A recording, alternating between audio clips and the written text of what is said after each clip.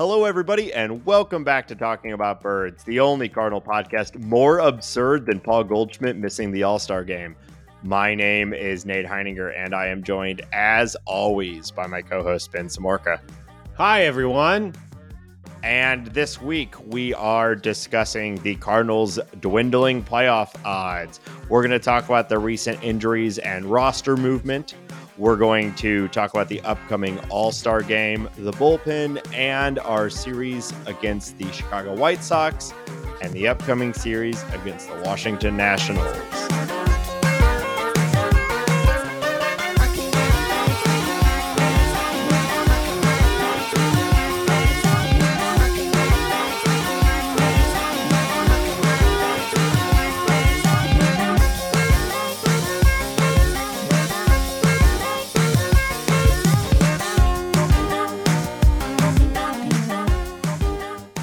If you have an idea for the opening bit, tweet us at Talk About Birds. Hambone, I have some very important business to get to before we get into the meat of the episode. Lay it down, brother. There was some controversy in the Bird Scored, and I just want to, I would say controversy or really just good feedback that I think it's important that you and I take to heart. You know, we listen to our listeners, and we want to make the show as good as possible. Sure. Right? So swing and a miss on that one. Well, but we can fix it. Okay. Ben, did you know that some birds can sleep while flying? You've probably heard the phrase sleep with one eye open, but it's not just a silly expression in the avian world. Some birds actually can sleep with one eye open, and some can even sleep in flight. Seriously, how do they do this? Well, birds don't sleep quite as deeply as humans do. They usually sleep for just brief spells until being startled awake by predators, other nearby birds, or weather conditions. Yeah. Yeah. I think I hate birds. Rats of the sky.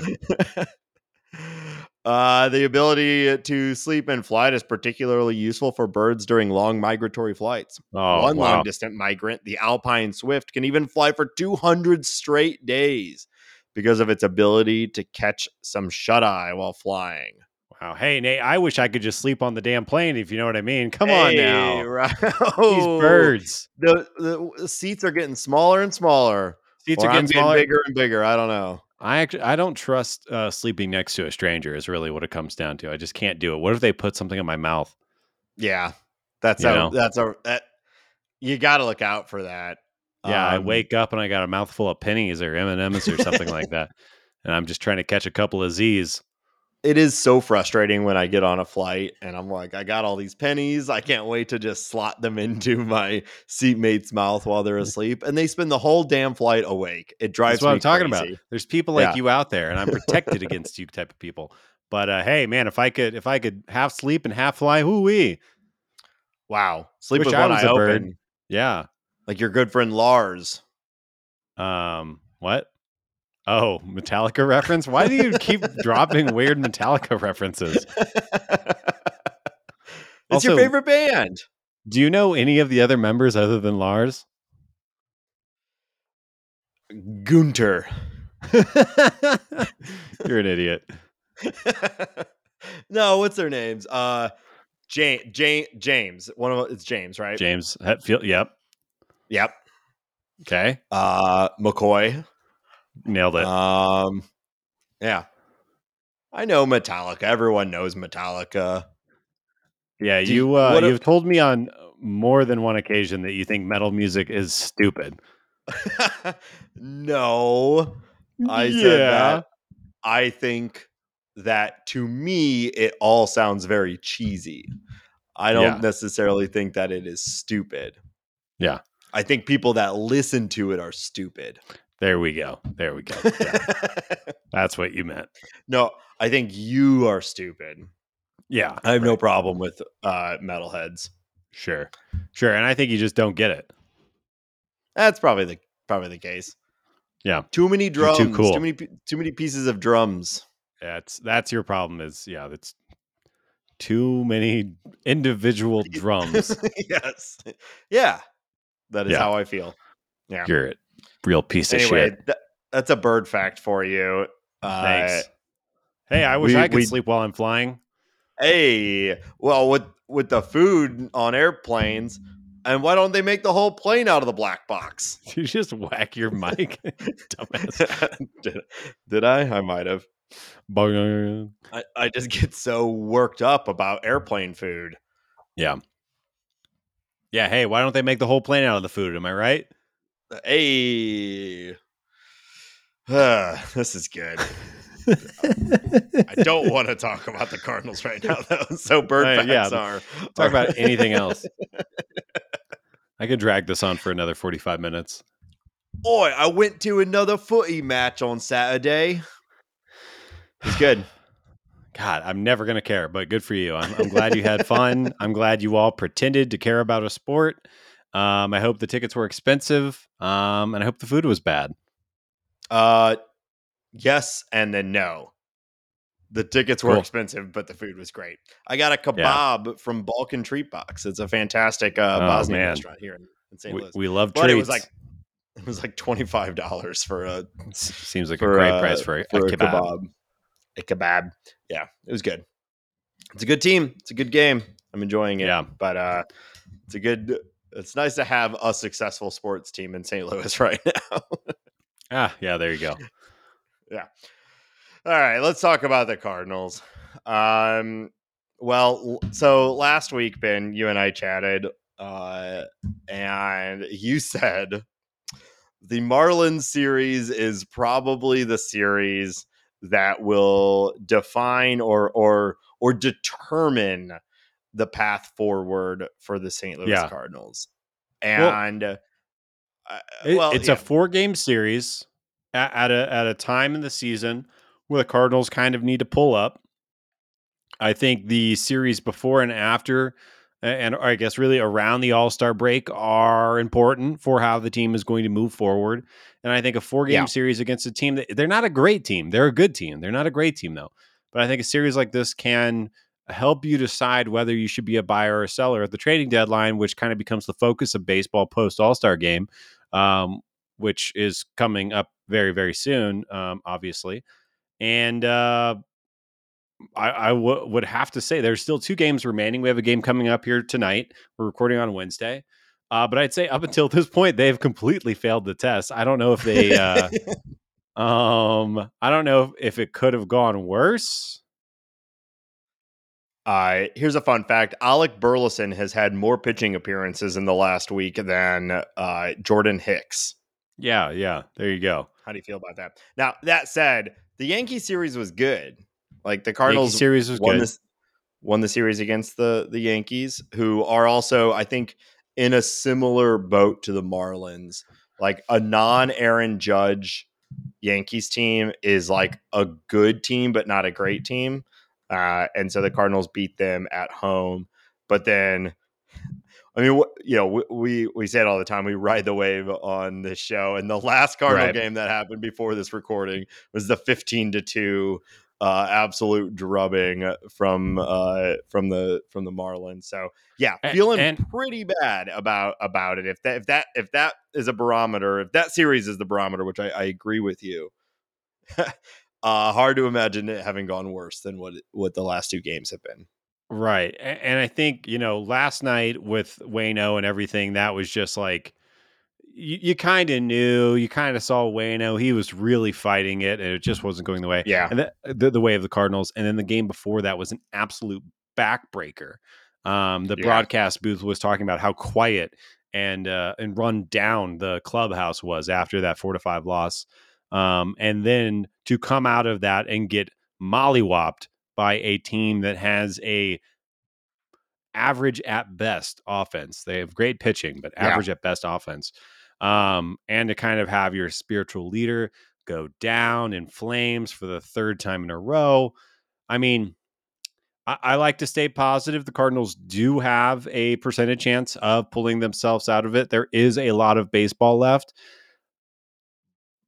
It's just really, really, this is the first episode that we've recorded this year Honestly, since we brought the podcast back, where I've really, really thought the Cardinals' chances have essentially all but dwindled. They are 15 games under 500 right now. Even, we've talked a few episodes ago, you can go 20-9 in a month or 20-8 or whatever, that month might provide. You can have a streak and that can absolutely change your fortunes. But we're at the point where you need like 2 months of that. And you need an insanely productive month just to get to 500. So I am starting to lose the faith. I will not say I am not going to say I have fully lost the faith, because I do. Well, yeah, I'll just leave it there. I haven't lost absolute faith. There is a percentage chance. I'm still going to be watching games. Yeah. But that goes without saying. There's always something to talk about. There's always something to enjoy from baseball, even if your team is bad and you're out of playoff contention. It can still be a fun season, and there will still be highs and lows. And, the Cardinals are in a position that we haven't seen before. I do believe that they are, at this point, they're likely going to be selling. And I think that they're being really cautious with the word sell. And I think that that's fair. Retooling. Yeah. And I think that's fair. I think, well, yeah. It's it's obviously semantics, right? But like, I think when people hear selling, they're thinking tanking. And I don't think, even if the Cardinals move a couple of big names or some real contributors to the team, I don't think they're going to tank. But just because they sell at one offseason does not mean that the next 5 years we're going into like a Houston Astros type rebuild, because it wouldn't make any sense for the Cardinals for a myriad of reasons. But the word selling does not offend me, especially when the team is in the state that is at. Honestly, I would not be surprised if the Cardinals sell to a certain degree here in the next handful of weeks and have a better second half record than they have in the first half. Yeah, just because something needs to shake up, something needs to happen. Yeah, and also, it won't take much for it to be a better second half. That's a good point. But I will say, like, I am not giving up the faith on this still being an interesting and enjoyable Cardinal season. I think it's going to be worth following, and I hope that our listeners stick with us through this year. But I personally, I think I'm no longer considering this a playoff like that. There's a playoff opportunity. I think besides the record and the performance, the fact that now the Reds are kind of a good team also. I won't say that they are like, they're not a great team or anything like that. No. But there's now 2 teams ahead of the Cardinals that simply need to play 500 for the rest of the season to end up with a significantly better record than the St. Louis Cardinals. That like it felt a little more realistic to me when it's like, okay, we just need to catch the Brewers, and like the Brewers could collapse and we could just be okay and we'll get through. But now we need 2 teams that are playing reasonably well, that have like some young, exciting talent. Like, it's going to take that just adds such another extra dimension of complexity to it, that I just don't see both of those teams absolutely collapsing, and also the Cardinals going on a multi-month mega run to get up to 83 wins or whatever they're going to need. Yeah. I'll disagree with you a little bit. I do not think the Reds are as good as their record shows. I think that their pitching is a little bit of smoke and mirrors right now, and they're having some performances from some really young people who are. I do not believe they'll be able to hold this up for the entirety of the season. Right. That being said, I don't think so either, but the Brewers are a better team than the Cardinals right now. And the Cubs, don't sleep on the Cubs. The Cubs are the only team in the National League Central that have a positive run differential right now. They are somehow in 4th place. So, this season is absolutely insane. And like, it makes me wonder, there's, a lot of weirdness in the standings this year. The San Diego Padres are still sub 500. Seattle is sitting right at 500. The Mets are obviously where they're at.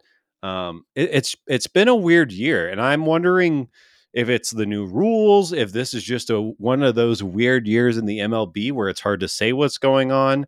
But a lot of outcomes that I think would surprise the entire everyone who's paying attention to baseball. Yeah, I don't know. the Mets. This is a.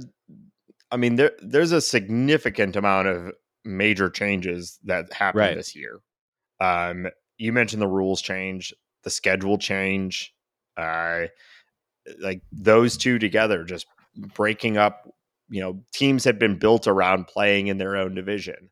The Cardinals have been built around the fact that they are in the NL Central, and now they don't play the NL Central as much as they used to. I don't know if that has a hand in this, but it certainly feels like the top teams are even better than ever. The Braves and the Rays, and now the Rangers are dominating, and then everybody else is like pushed down. And then like the rules changes around the pitching clock, the pitch clock, and what that's doing to pitchers.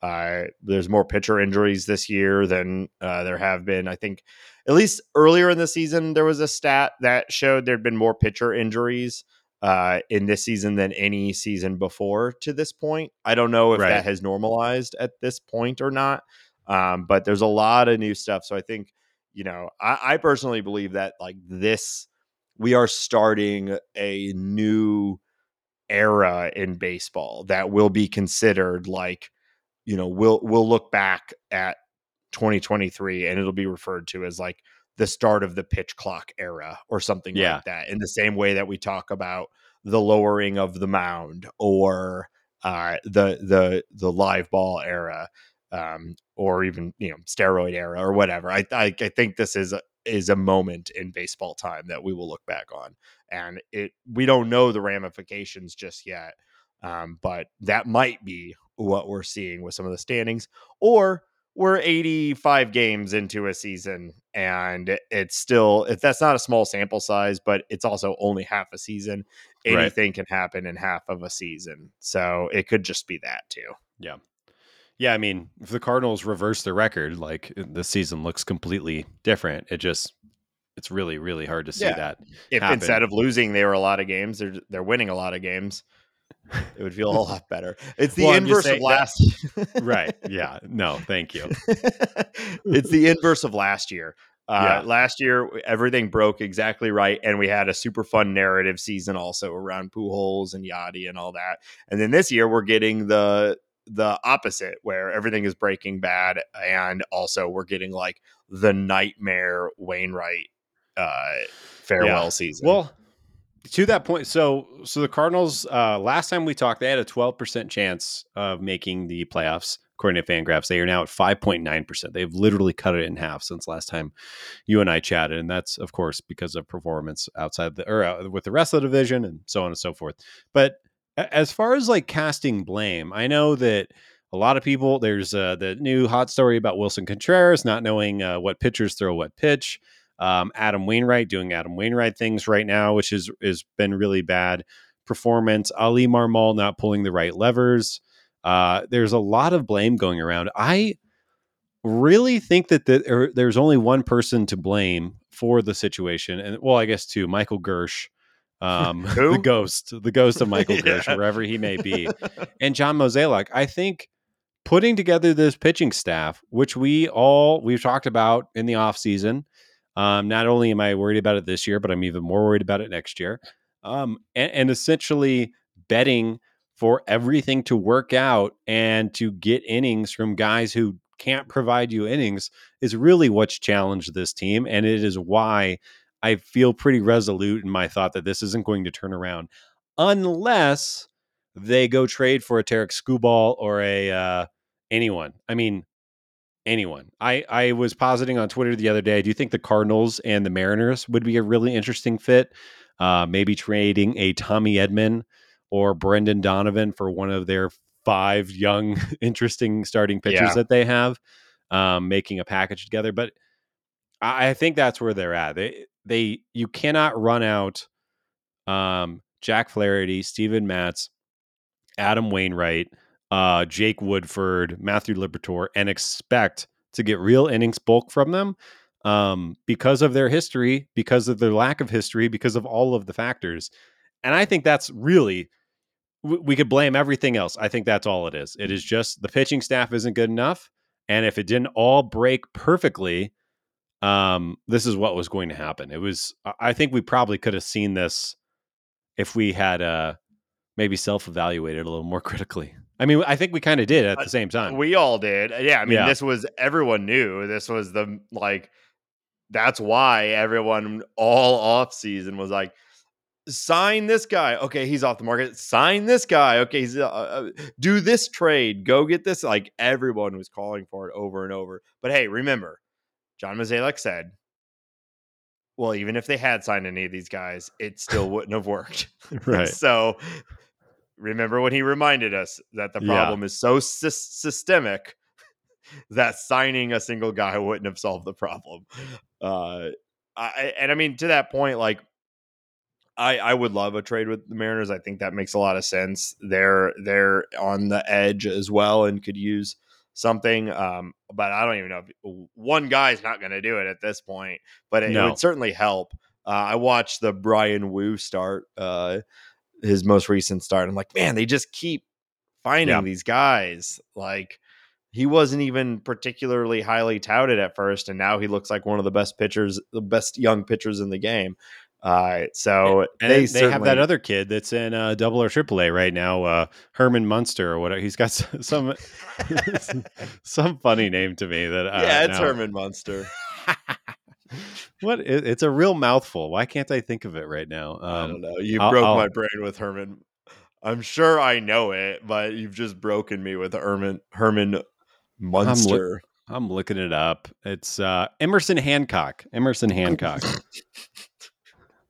This is both super close and incredibly far away from Herman Munster. Emerson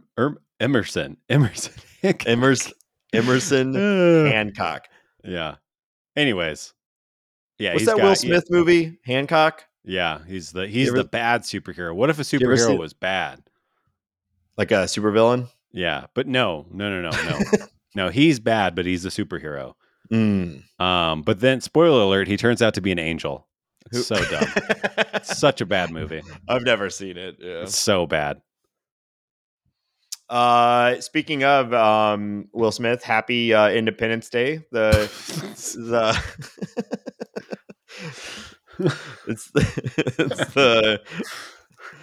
if you're not in the United States, it's the day once a year where we all come together to celebrate the smash 90s hit Independence Day. Yeah. I hope you had a good one, Nate. It's a good movie. It's a great movie. And I don't know a better way to celebrate it than taking the day off work and shooting fireworks off into the air. Yeah. What were we talking about? Herman Munster. Yeah. I mean, I don't know where the support comes from. I'm hopeful that at this trade deadline, the Cardinals can get something interesting for, like, at this point. I mean, Jordan Montgomery's been so good. Yeah. Especially that last start. And it's kind of propelled him now into sort of a national conversation about being like maybe the best pitching target on the trade market, which, like, for what it's worth, that's a really good spot for the Cardinals to be. If he is the best rental starter available, we've seen some big deals in the past. Now, the rental thing has really sort of changed over the last 5-6 years. You used to be able to get a team's like top prospect for 3 months of a starting pitcher. You can't quite get that anymore. At least we haven't seen that as much as we used to, but you should be able to get something pretty valuable for him. I think it's pretty situational, right? Like, if you're a team like the Rangers, for instance, who, you had your big ace went down, and you're having this great season and you think you need to bolster that rotation. I would imagine that a team like the Rangers is probably going to be willing to pay a little bit more for Jordan Montgomery than a team who's already got a stout pitching staff like the Yankees or the Marlins or the Braves. So I wouldn't be surprised if he can get something. I think the real question with Montgomery, and we talked about this a little bit last week, but if you trade him, is he done being a Cardinal? Because I really think Jordan Montgomery is essentially exactly what you need to re-sign next year. Yeah. Is a guy who we know can be around 200 innings, can be a 1 or 2 in the rotation. And I don't think he's going to cost what Carlos Rodon cost. Now, maybe I'm way off on that. And maybe he's going to price himself out of the Cardinals market next year. It's kind of hard to predict because he is pitching really, really well right now, and he's relatively young. Yeah, but I wonder, like, you need Jordan Montgomery next year. So if you trade him, are you then losing out on him? What if he goes and becomes a Ranger and then they fall in love with him and they throw some of that crazy Ranger money at him, which is obviously a risk either way. So it's, do you take that option or do you give him a qualifying offer and let him walk and go sign somewhere else? I think, unfortunately, that's where the Cardinals are right now. They are playing for, or they're kind of playing that long game with how do you fill in this pitching staff? Yeah. I mean, that's something that we probably will never know the answer to until it's all said and done. What are the conversations that are happening right now between the Cardinals and Jordan Montgomery and his agent? Like, is he a type of guy who is even open to an extension, or is he like, I want to test the free agent market? Yeah. Because if he's telling his agent, or his agent is telling him, we're going to test the free agent market, then it's done. They should trade him for whatever they can get. Agreed.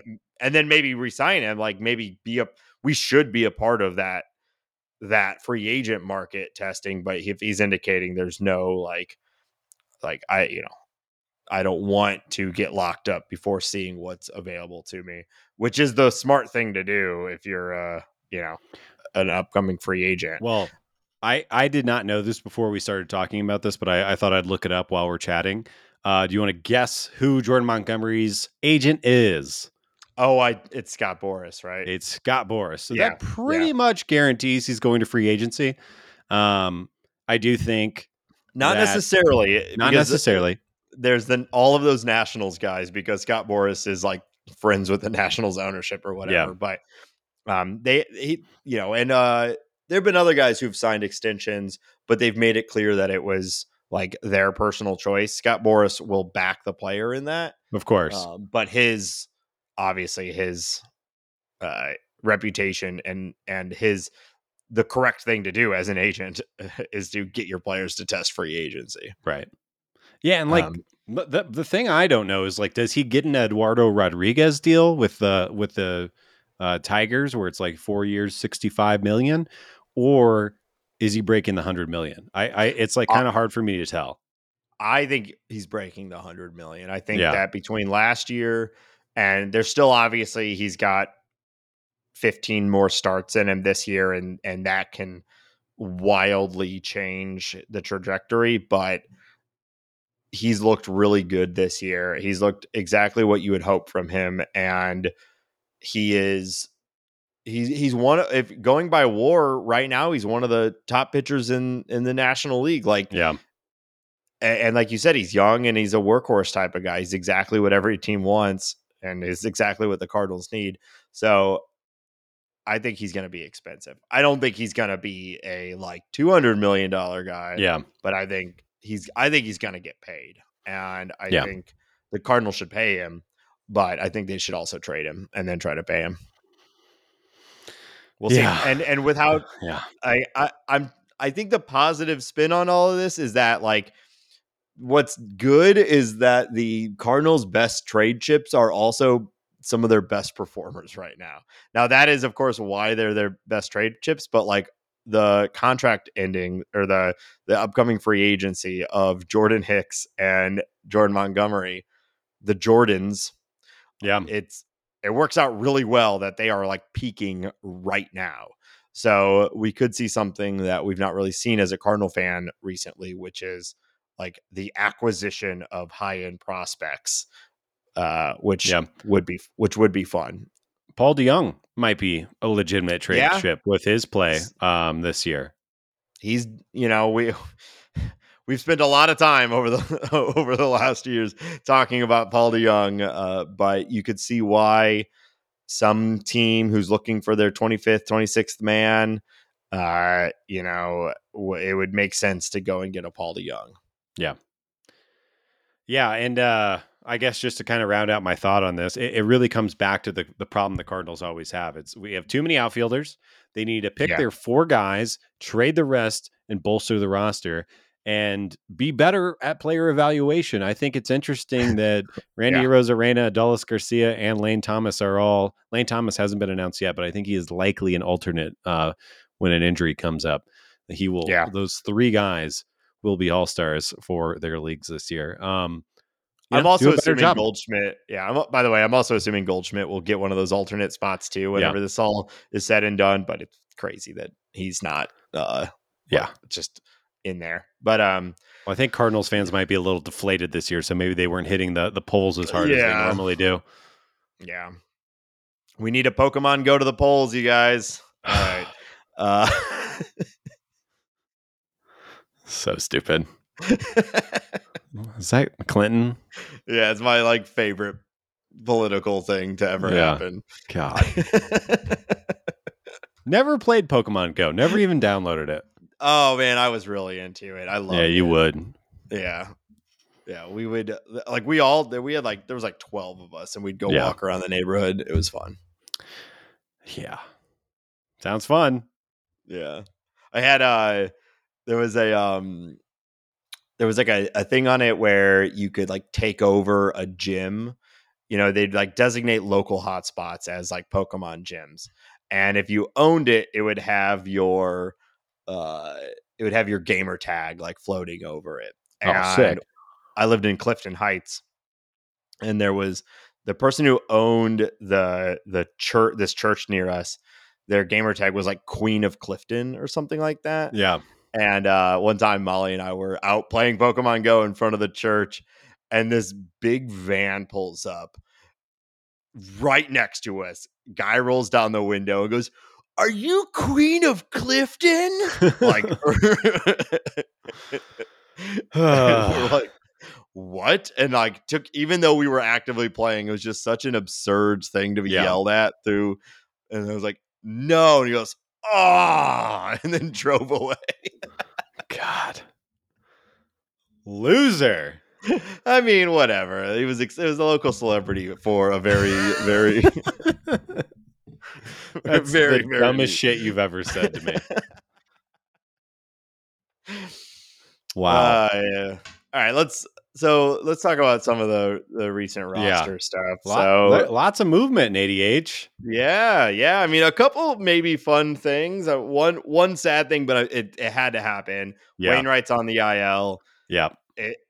Whether who knows if it's even real. They had to get him out of there, and an IL for shoulder discomfort is the most graceful way to get him out of the rotation, at least for a little while. Yeah, I think my expectation is that he's going on the IL for this period of time, and then he's going to go on a rehab assignment. And my guess is that rehab assignment goes until he's either found it or he's making a ceremonial last start. He said he talked to the media after last night's start. And of course, it just needs to be said. I think everyone knows it. But Waino is a great Cardinal, a great person, somebody that's easy to root for. I understand it's easy to be frustrated, but he is still Adam Wainwright. I think obviously people can vent their frustrations. Of course you should. You want your team to win, but he's still Adam Wainwright. Anyways, I thought he's pretty candid in his post-game interview, talking about how I actually believe him. He said their shoulder discomfort. He said it's the first time he's really dealt with a barking shoulder. I'm not surprised to hear that a pitcher in their 40s has shoulder discomfort. That's a very believable narrative to me. So I follow him on that. And he said that he's going to try to figure it out. He's going to try to click in. He's going to try to learn or get back to finishing his pitches. And if he can't, he's going to be the best cheerleader the team has.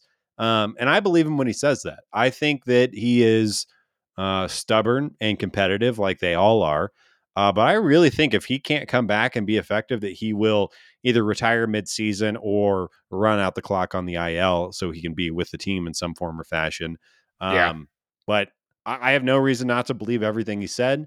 And like I said, it's just a very believable narrative to me that he is actually dealing with some form of discomfort because That's fair. there's Rich Hill, there's Adam Wainwright.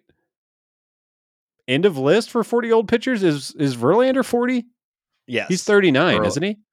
No, I thought he was 40 now. But so the list is either no way 2 or know 3 this. people long. So I don't know. He's 40. I'm not. Yeah. So there's Yeah. 3 pitchers in baseball who are 40 years old. So yeah, I don't know. I mean, again, he could be lying. I just it seems very believable to me.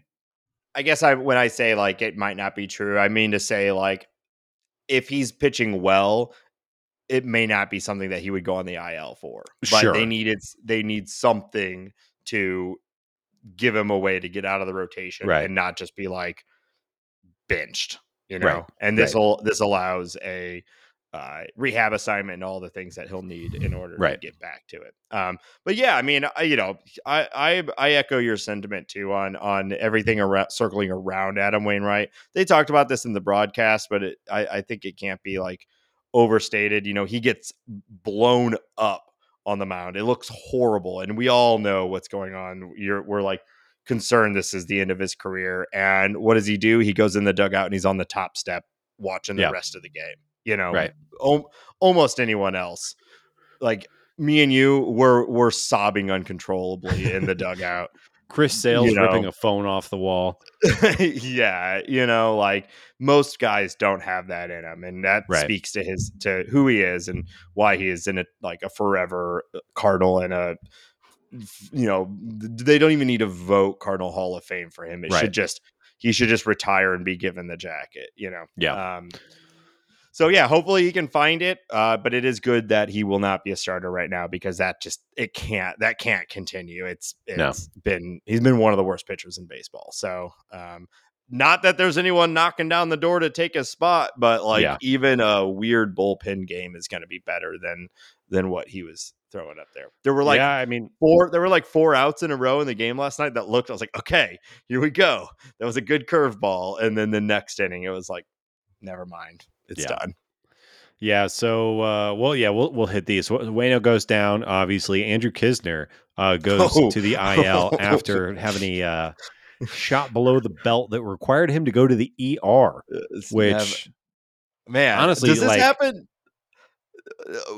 This happened to Yachty a few years back. Like, is it just a Cardinal thing? Yeah. If this happens to me, I'm never picking up a glove again. You've got to be kidding me. Yeah. He stayed in. He finished that inning. Yeah. So Kisner, he should be fine, but he's going on the IL for obvious reasons. Obviously, hope a speedy recovery there. My goodness. Put some ice on it, brother. James Nail has also been optioned down to Memphis. Then in corresponding moves, Ivan Herrera has come up to be the backup catcher in Andrew Kisner's place. I'm very curious to see how this works because obviously Wilson Contreras doesn't know how to catch. It's all his fault. He's the reason the team is where they are. Of course. And the pitching has been so bad. So is it going to be a 50-50 As we've always split? As we've always said. Is it going to be a 50-50 split with Ivan? Is Ivan going to be DHing some? Is Wilson going to be DHing some? Are they going to have a 2-catcher lineup at some point with Wilson DHing and him and Ivan catching? Very curious to see how this happens because Wilson doesn't catch every day. So curious to see. And we talked about it earlier this year, but Herrera's having a great offensive season at AAA. He is really if he took a step back last year, he's taking a step forward this year. So that's something to be very excited about. Yeah, and this is the perfect opportunity. The Cardinals are ostensibly playing for next year, and this guy is supposed to be your catcher of the future. It didn't work last year, but when he got his shot last year was right when every game mattered and they couldn't really afford to run him out there and let him learn on the job, but we can now. And if Contreras, who's been really heating up at the plate, it's real when he's on, it's a really fun thing to watch. But now's the time. Let Herrera catch and let's figure it out. And Godspeed, Kisner. Man. Some interesting numbers for Ivan. He's got 8 homers already in 50 games. He has 38 walks against 46 strikeouts, which is huge at AAA. And his batting line is 308, 432, 557, totaling for an 988 OPS. I mean, those are really nice, big, fat, round, juicy numbers. So curious to see what he does. Maybe he's figured something out. Maybe he's clicked in. Oh yeah, those numbers. Yeah. Big numbers. Oh yeah. In other news, Dakota Hudson and Zach Thompson have been called up to the big leagues. One to take Adam Wainwright's spot and the other to take James Nail's spot. These guys both have really bad numbers in AAA right now. I'm very curious to see, are they going to be starting a game together? By that, I mean like Dakota holding hands while standing on the mound, piggybacking each other. Is one going to be in the bullpen and one going to be starting? I don't know, but I'm going to tell you what, it's not going to be pretty because it ain't going well for either of them in AAA. And it's hard for me to imagine that they're going to click in at the big league level all of a sudden, but that's the move. I love that the Cardinals have broken Zach Thompson. It's just like my favorite thing. Yeah. No, I don't know. I guess my choice would be let's have Zach Thompson start and just see if he can figure it out and get back to it at the major league level. It wasn't that long ago that we were all very hyped about him as a starter, and he has had some good stuff. Yeah. So like, we all know what Dakota Hudson brings to the table and what like a peak Dakota Hudson looks like. It's still not like that great. So I'd much rather see like, can we do something with Zach Thompson and get him back to it? Because like, here's a shot. We need starters next year. He was a good starter at one point. So let's do that. But yeah, it is hard to imagine that it'll just suddenly turn the corner at the major league level when it was going so poorly at the minor league level. And to contextualize that a little bit more, Zach Thompson, who we like, has got 32 and a 9. We'll just say it this way: 9 starts in AAA. He's got a 9.09 ERA. And Dakota Hudson has 11 starts in AAA this year, and he's got a 6 ERA. So based on those numbers, I'm thinking Dakota Hudson gets the start and Zach Thompson. Dakota Hudson had a decent 2-inning performance against the Marlins, which I just think he's more likely unless the rest is working out. But I agree with you. The more likely thing is to have Dakota Hudson get the start. But personally, I'd rather it just be Zach Thompson I think if I was GMing the Cardinals right now, I'd probably give Michael McGreevy a shot. Michael McGreevy's having a really good season in AAA right now. He's a mature prospect. Maybe they don't want to start his clock, and the other guys obviously have their clock started already. Maybe that's the thought there. But, as we've been talking about, we got to start looking at what we have at the big league level for 2024 starting pitching, and it might be a good opportunity for McGreevy to get in there, but not yet. Yeah, I think we'll start to see that rotation, that shuffle of those guys later this year. McGreevy, Graceffo, Jerpy. Not like any of them are particularly knocking down the door, but those are the assumed next arms. What I'm really curious to see is Teak Hence, who was just promoted to Double-A and has continued to do really, really well. Does he make it to AAA by the end of the season, or do they throw him a spot start at the major league level in September as just sort of a welcome to the big leagues, kid? We'll see you in spring training next year sort of thing. I mean, that's hyper aggressive, but he kind of already looks the part. They did it with Jordan Walker. And so, we've seen the willingness. It's a little bit different with a pitcher, but he's a very exciting player, and we get to see him at the Futures game.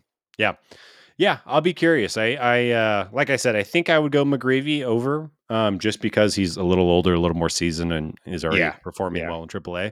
But I don't think that'd be the craziest thing. And it also wouldn't blow my mind to think that Tink Hence is part of the rotation plan going into next year, or the back end of the bullpen if they're trying to manage innings limits. But we'll see. Drew Verhagen hits the IL as well. Tyler O'Neill has began his rehab assignment, started last night. He's got, I think, a couple ABs with a couple of strikeouts, but it's good to see that Tyler O'Neill is now moving. And the Cardinals have DFA'd Oscar Mercado. It was announced earlier today that he is going to become a free agent. So goodbye, Oscar. Thank you for your handful of nice games. And that also means that Lucan Baker has rejoined the Cardinals, which is fun. And he looks less dynamic than Mercado. Lefties. Yeah. But Beef Boys, baby. That's what we do here. Got rid of one of the few. I mean, there's a couple other Cardinals, but Mercado, a slimmer man. We got to get Lucan Baker up here. Need the beef. A tree trunk. But you know what? Honestly, you're talking about guys knocking down the door. Lucan Baker might be one of the only guys in the minor leagues that is hitting so well that you can't really ignore what he's doing. He's got I think it's he's got over 1,000 OPS, 22 bombs. He's walking. I mean, maybe he's figured something out too. I think it's absolutely worth it. And, maybe the big kid gets into some balls in the big leagues. Yeah. I definitely earned the call up, and 6'4", 280 is his listed height and weight. That is a large human being. He might take the throne of Chief Beef from Alec Burleson. I wonder if he could pitch. At that size, I'm sure he could throw the ball hard. Yeah, I'm sure. Well, the Tyler O'Neill thing, I think, is the most interesting of all of that. We'll see where he goes. Or I know he's a popular trade candidate, like speculation, but I just don't see it. I don't know who's trading for Tyler O'Neill right now. But I'll be glad to have him back in the lineup. Yeah. I mean, unless there's something we don't know about him actually not getting along with Ali Marmol or something like that, it seems it would be very silly, in my opinion, for them to trade him. Yeah, I agree. All right. Well, yeah, lots of movement. So we'll see how the rest of this new look Cardinals can tackle the second half of the Marlins series. The battered and bruised Cardinals. Yeah. We're gonna talk a little bit about the bullpen and some of the All-Star game and a few other things here in a moment. But before we do, we want to remind everybody that this show is listener supported on Patreon, patreon.com/talkingaboutbirds. I know times have been tough right now as a Cardinal fan, but hopefully we have helped you enjoy it a little bit more. And if you want to show your support, show your appreciation, we would love it if you would consider joining our Patreon, patreon.com/talkingaboutbirds. Members at any level get access to our private Discord server. We call it the Bird Scored. It's a great place to hang out with other Cardinal fans and talk about the Cardinals in a space that is less bloated and as rate limited as Twitter or wherever else you may be. Yeah. Don't worry. We won't limit your rates in the Bird Scored. Come and hang out with us. Patreon.com/talkingaboutbirds. We also appreciate it for anyone who enjoys the show to spend just a couple minutes to rate and review the show on your favorite podcast platform. It does help. Ben, where can people find us elsewhere online? Yeah, make sure to follow us on Twitter at TalkAboutBirds. You can find us on Instagram at TalkingAboutBirds. We are on TikTok. Go look at our faces on TikTok. You can listen to this podcast on Spotify if you prefer to listen there. If you have any thoughts, emails, questions, musings, criticisms, please send them to talkaboutbirds@gmail.com. And if all of that is too much, you can go find us at talkingaboutbirds.com. Again, that is talkingaboutbirds.com. I also wanted to talk about there is a opportunity if you want to go to a Cardinals versus Rockies game at Busch Stadium Sunday, August 6th. It's a 1:15 game. There's a link on our Twitter. It's $35. It includes a hot dog, a soda, and the ticket. And the money goes to help breast cancer, fighting breast cancer in Missouri and Southern Illinois. It is called Cardinals for a Cause, presented by Gateway to Hope. Check that out and go buy yourself a ticket and help folks, like I said, who are fighting breast cancer in Missouri and Southern Illinois, and help them live a more normal life. But again, you can find that link on our Twitter or email us if you have any questions about that. It's a great cause, something that is near and dear to our family. So, yeah, absolutely check it out. Yeah. And you get to go to a game. So, boom. The Cardinals have a chance. Yeah, no kidding. Maybe. I don't know. Rymac is coming on right now. You got to be careful. All right. What are we talking about next? Let's talk about the All-Star game real quick. Nolan Arenado. Hey, all right. We got a starter. we got one. We got one. And he should be. I mean, the All-Star game is a fickle thing, and you could argue Machado, Riley, whatever, like pick your favorite. But I'm personally very happy that Nolan Arenado is going to be starting. I think he deserves it.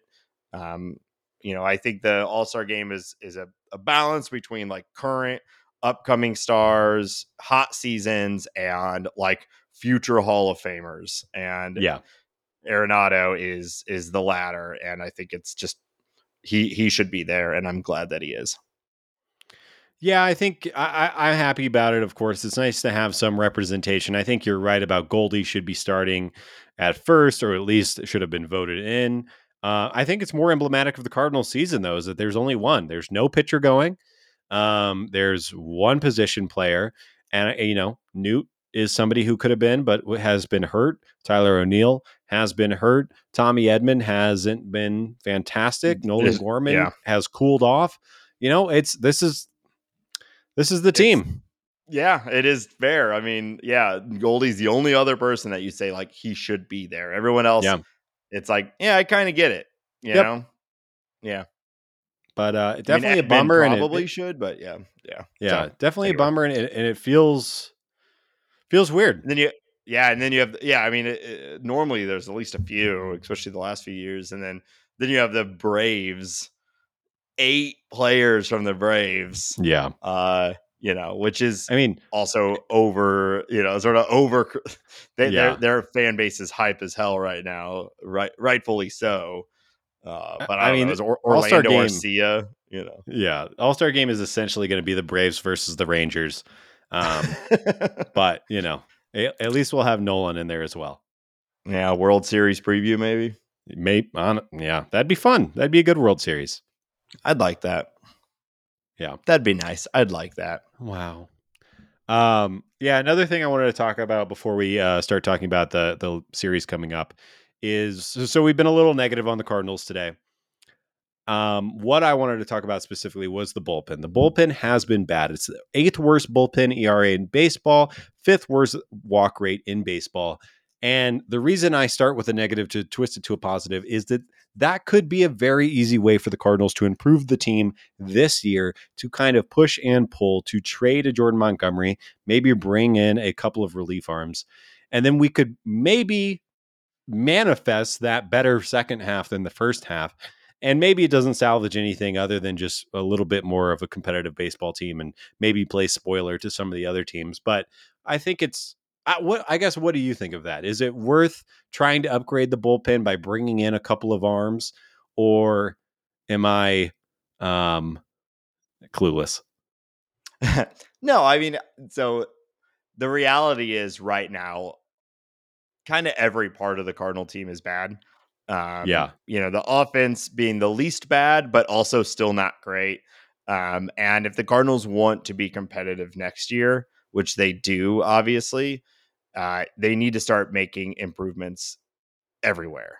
And bullpen arms are typically some of the most gettable things, right? Either a starter from someone's minor system that you can bring in and put them in the bullpen, or trading from someone's MLB roster.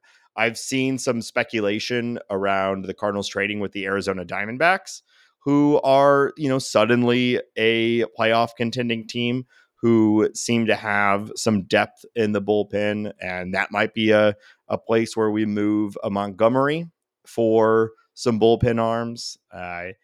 My take on it is that we need to improve the pitching across the board. Improving your bullpen also improves your starting rotation, and vice versa. Right. You need both of them. And so if what's available on the market is maybe not a rotation changing starter, but a couple higher end arms for the bullpen, then I'd say go for it. As long as we have them for next year, we need it all.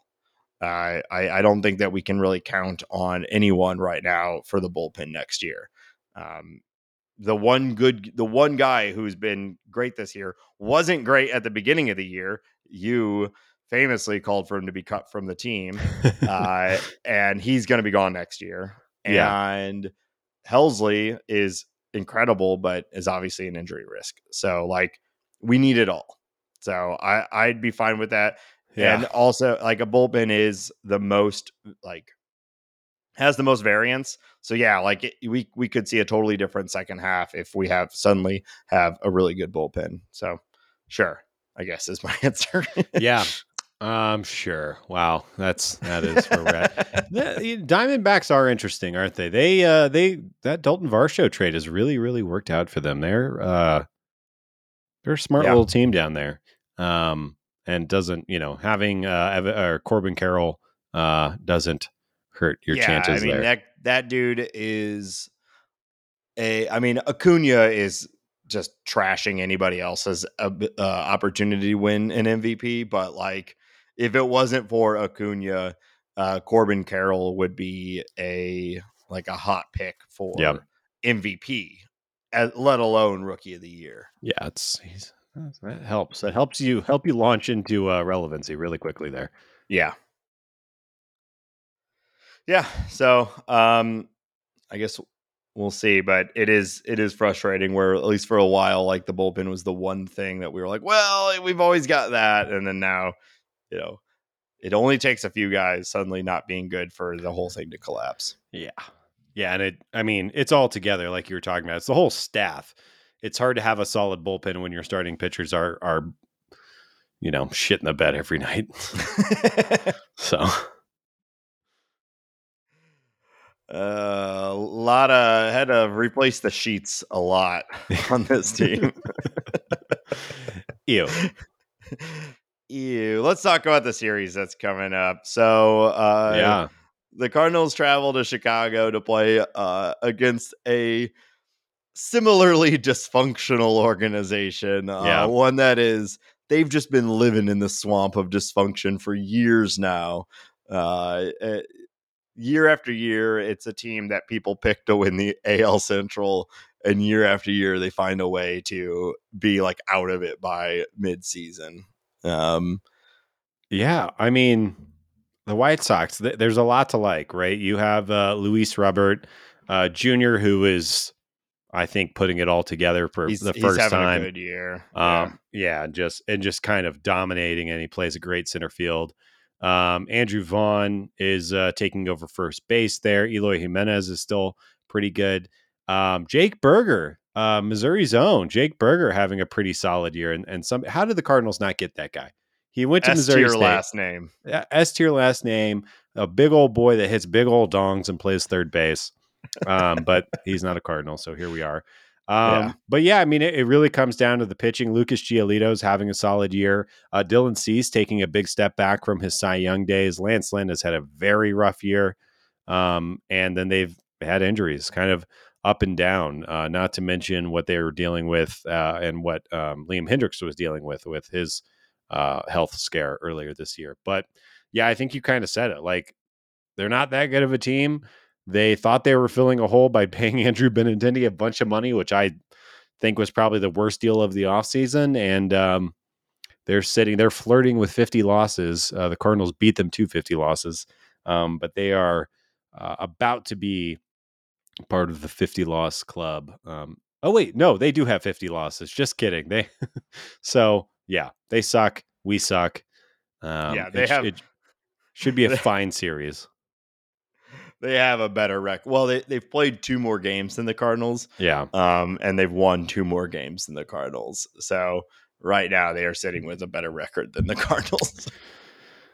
Yeah. Yeah. So yeah, it should be a good series. Yeah, and then the Cardinals play another 50 loss team in the Washington Nationals. I don't know if we really need to cover this. We just played them right before London. They're coming to St. Louis. Lane the Train Thomas coming to town. Get the big standing O, I'm sure. You think so? You think he's going to get it? No. There will be a smattering of applause, though. Yeah. But yeah, I mean, I don't think there's too much to cover. They're still who we thought they were.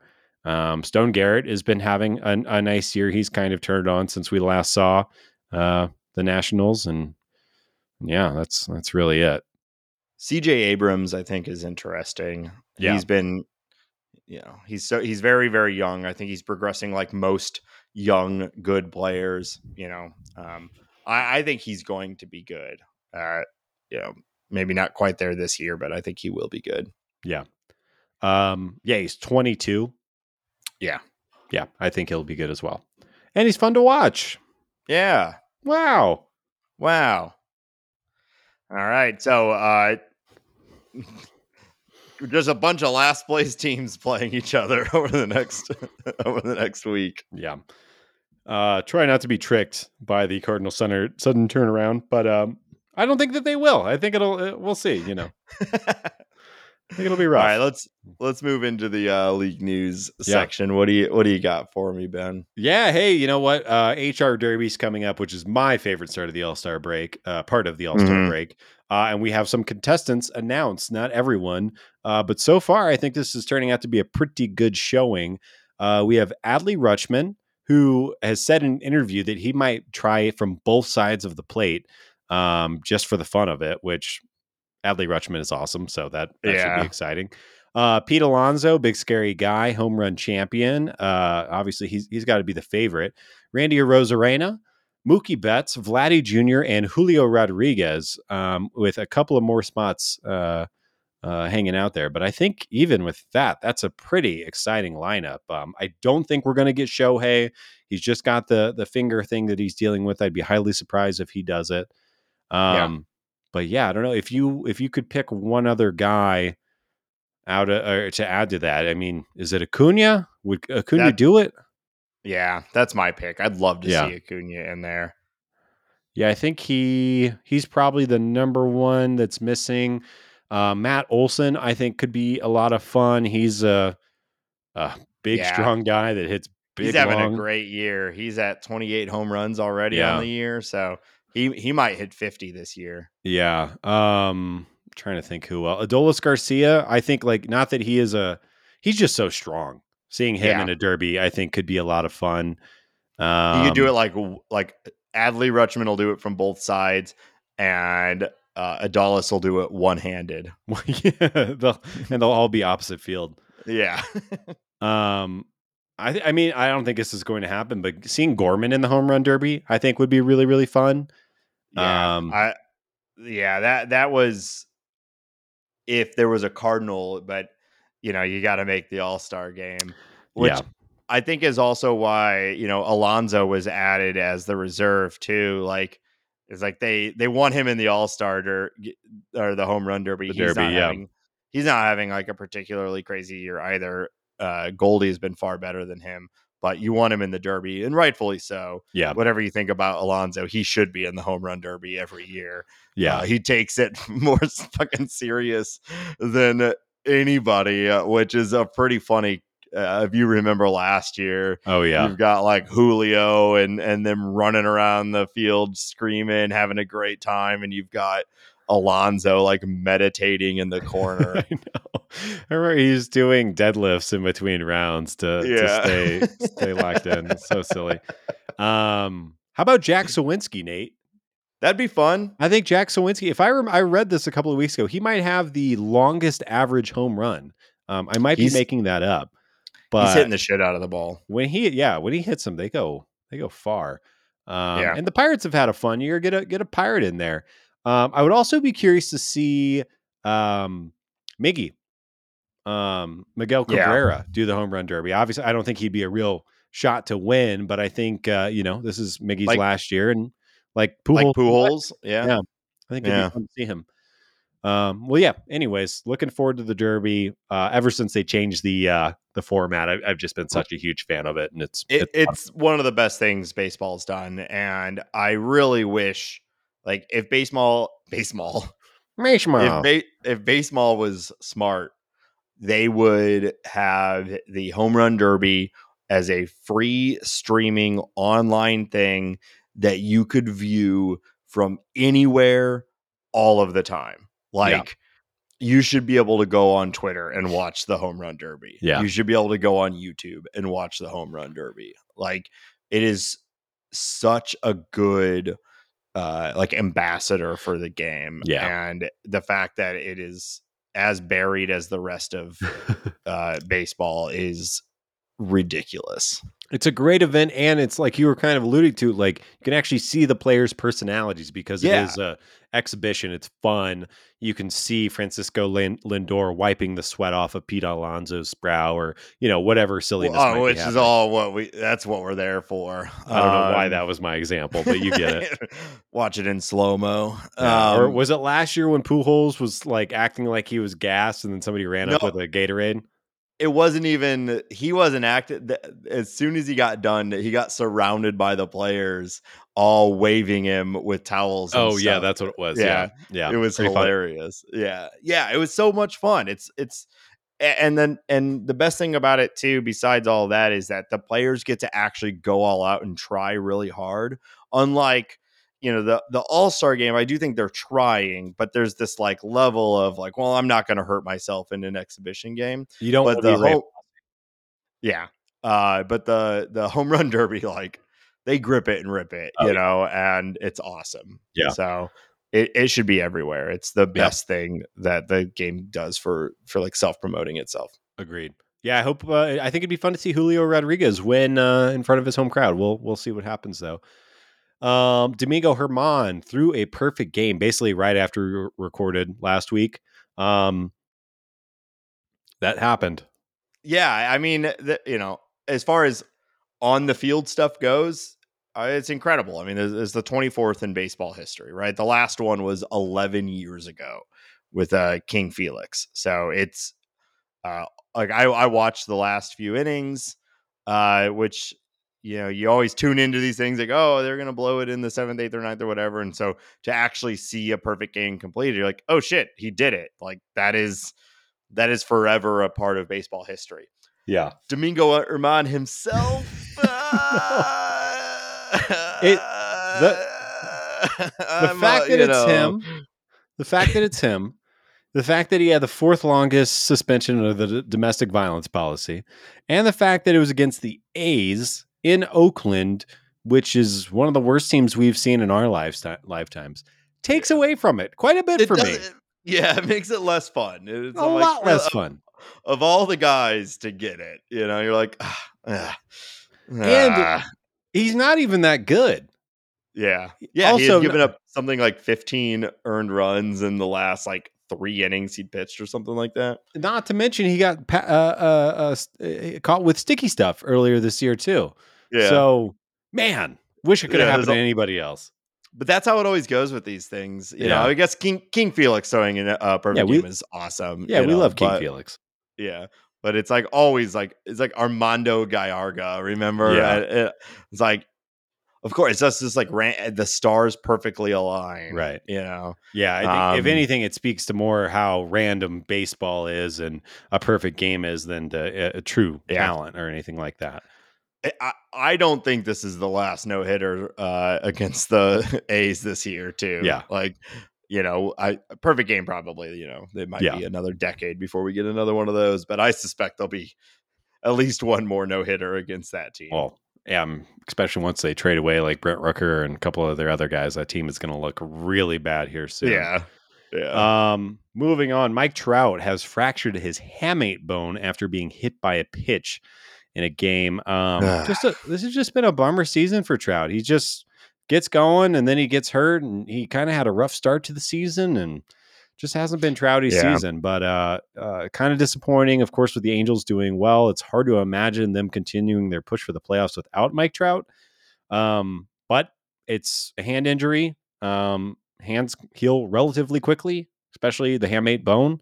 Hopefully he comes back in August and keeps rolling, but we'll see. Is that your favorite bone? Because it reminds me of ham. Yeah. Wow, you're so pleased with yourself right now. The shit-eating grin you have on your face. Ladies and gentlemen. No, I'll move on. It's fine. Yes. Yeah, sorry. Add your flavor, Nathan. There was... Is there ham on his hand? Dumbass.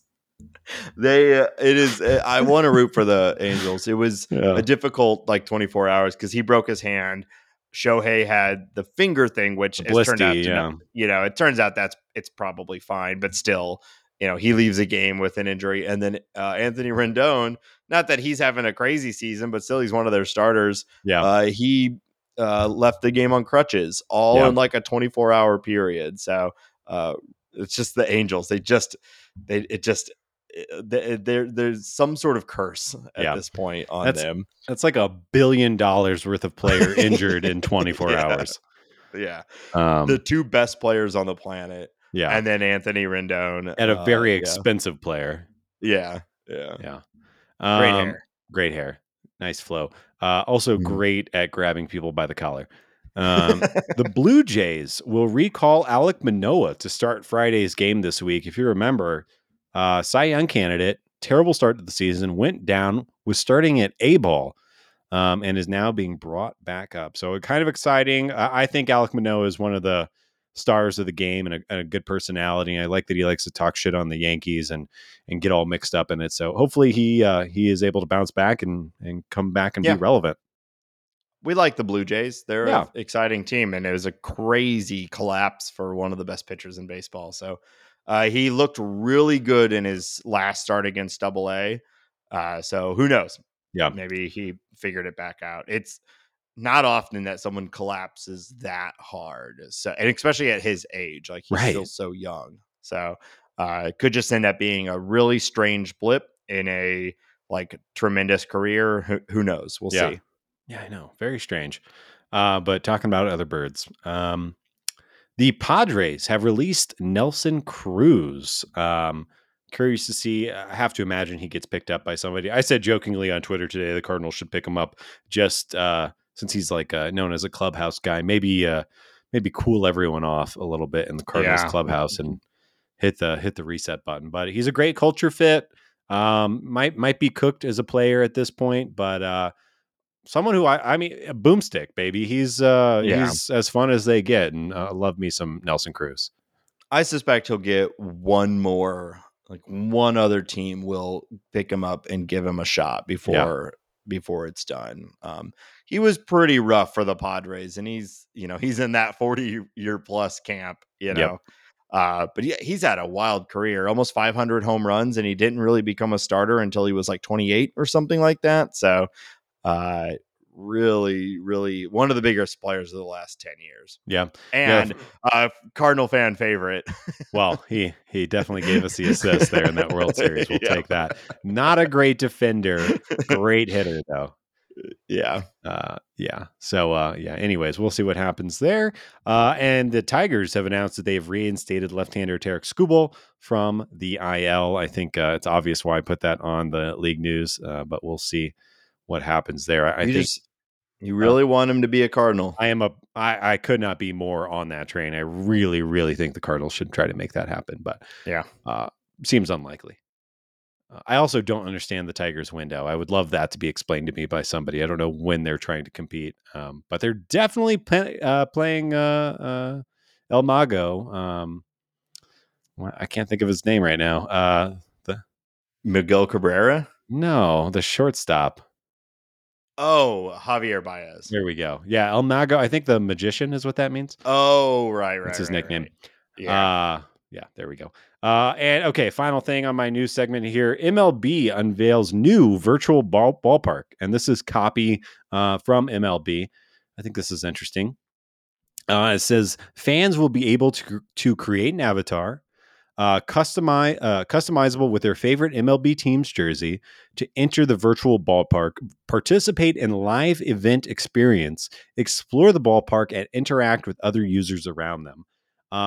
Now, 9 times out of 10, this is going to become like filled with sexual predators and going to become a really negative, nasty place.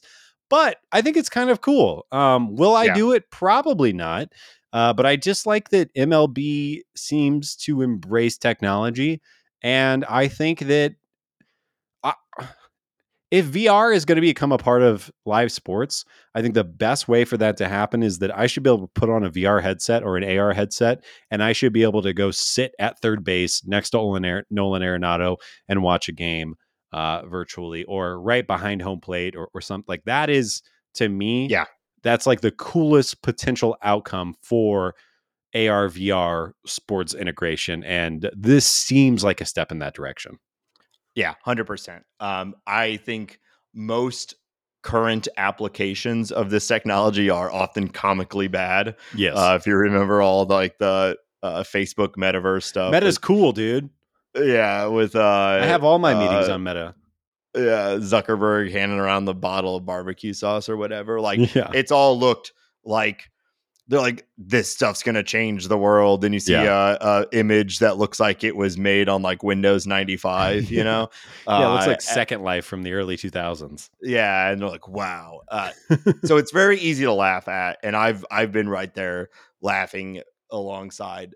But I do believe that is the future of like the internet, and the way we will engage with content online is through things like this. We're just not there yet from a visually appealing standpoint. Right. But like with some of the upcoming stuff, like I know they're wildly overpriced and it's kind of an absurd product, but like Apple entering into the space with the Vision Pro and whatnot is like the beginning of that sort of thing being taken seriously by people. And I think that we are not that far off from exactly what you're talking about. Putting on some sort of headset, whether it's a full on thing like what Apple's doing, or something smaller like other companies who basically have you slot your iPhone in front of your eyes. We're gonna get to a point where you're probably paying an entry fee, but you're like entering into a sporting event virtually, and can engage like in that sort of way that they're promoting this as. And so, we'll see what this version of it looks like. It's probably going to also be comically bad. But I do think it's the future of this stuff. And I'm excited for like the 10-year from now version. Yeah, of it. absolutely. Like, yeah, like, and you gotta start somewhere. And being able to like feel the speed of the game on the field, and I think that is the biggest opportunity. And I think, I don't know, we'll see. And I'll pay for that. That'll be really, really cool. I think it'll be awesome. Like, it's the like Apple headset, the fidelity of the screens and the sound that they're doing in that thing. Like, you'll never get the physical sensation of it, but auditory and visually, like, it's probably can get pretty damn close to feeling like you're like sitting at a ballpark. Yeah, and you could just have your kid throw dirt and water at you. If, short out the $3,500 headset. Yeah, smart. Anyways, okay, that's all I got for league news this week. All right, well, we're gonna wrap up this episode by taking a little blast from the past and playing another edition of Who Charted Who charted? Wow. All right, Ben. The last time the Cardinals had a below 500 record was the ill-fated season of 2007. Wow. Great year. Great year. The Cardinals had just come off winning a surprise World Series. And I think we were I don't think anyone thought that the 2007 team was going to burn down the league or anything, but you win the World Series. You and several members of that core are coming back for the next year. You got Albert Pujols in his prime. You think you're probably going to at least have a competitive season. But like this year, it all collapsed. Yeah. And the Cardinals had a pretty trash year. And I would argue they had a rather forgettable year. Well, let's see just how much we have forgotten that year. Ben, I have in front of me the opening day lineup. Yeah. For the 2007 St. Louis Cardinals. Yeah. It was a game played at Busch Stadium on April 1st, April Fool's Day, 2007, against the New York Mets. The New York Mets had quite a lineup featuring Jose Reyes, Carlos Beltran, Carlos Delgado, David Wright, Moises Alou, and other stars. Yeah. How many members of the starting lineup can you remember from the 2007 season? We're going to play this the way where you get, if you get it right, you hear this sound. And if you get one wrong, Yeah. if you get 3 outs, you're out of the inning. So go ahead and let you start. Yeah. So 2 easy ones. I'm gonna combo these boys. I'll say Yachty and Albert. Yep. We'll just click it twice here. It didn't work. Cool. Yeah. Yachty and Albert. All right. Obviously. I'm going to say that Ryan Ludwig was also on that team. I think he had a great year that year, if I remember correctly. Really? He was not in the starting lineup on that day. Okay. I'll have to look. Was he on the 2000? I guess you're probably right. I can find if he was on the team at that point. But yeah. Okay. I'm gonna say John Jay was starting on that team. Chief Justice. Rough start. John Jay didn't start with the team for a few years. Damn it. David Eckstein was still around. All right, David Eckstein leading off. All right. So I'll give you kind of a rundown here. You have David Eckstein leading off. Yep. Blank Albert Pujols. Blank Yadier Molina. Dang. Yachty was hitting 4th? 5th. Okay. Oh, blank. Okay, yeah. Skip Schumacher? Was he starting? Damn, what a collapse. Wow. I mean, it is a forgettable team. You did miss a couple obvious ones, though. I'm going to run it down for you. All right, you ready? Yep. Leading off, David Eckstein. Starting and playing shortstop. Starting in right field. Batting second, Preston Wilson. Don't remember him at all. Yeah. Batting third, first base, Albert Pujols. Batting fourth, third base, Scott Rowland. Still with the team. Remember him. Yadier Molina batting fifth. Batting sixth, Jim Edmonds playing in center field. You missed all of it, MV3. And then... That must have been Jim's last year. Yes. Starting in left field. He's not just Taguchi. He's so Taguchi. Oh, yeah. Wouldn't have guessed him either. And he was starting? Yes. Wow. And then finally, second base, Adam Kennedy.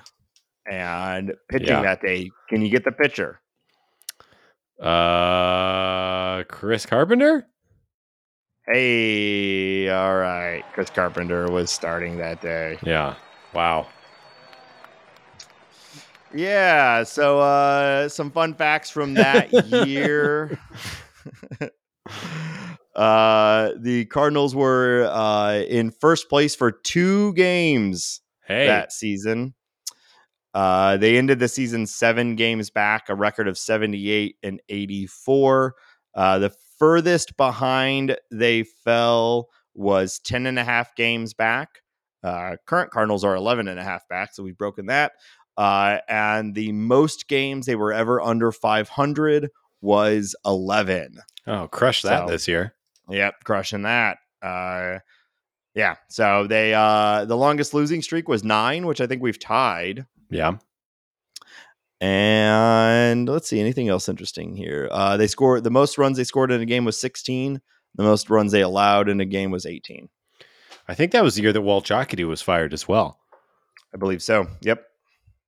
Well, wow. Great year. Love to talk about it. Really, really positive show today. You know, we are fortunate as Cardinal fans to have 15 years straight of a winning record. It wasn't always playoffs, obviously. 17, 18, and 19, or 16, 17, and 18, the Cardinals missed the playoffs. Yeah. So it wasn't even that long ago that the Cardinals were not making the playoffs consistently. But there is, as we're experiencing this year, there's just, it hits differently when you miss the playoffs and are bad, and not like you're kind of good and miss the playoffs. Yeah. It's, it's been rough. Some of these losses, Yeah, but we still love it. We'll still be here. So hope you stick with us. And that will do it for this week's episode. So we'll see how this week of fall goes against some terrible teams. Maybe we'll have some good games. And, remember the series against the Tigers earlier? Felt like a really good series. Like that's what I'm looking for. That's what I'm looking for here. So we'll be back next week. Tell your friends, tell your mom, tell your dad, tell your dog to tell their dog friends. It helps. And we'll be back next week. And until then, go Cardinals. Thank you and goodbye. Said with such finality.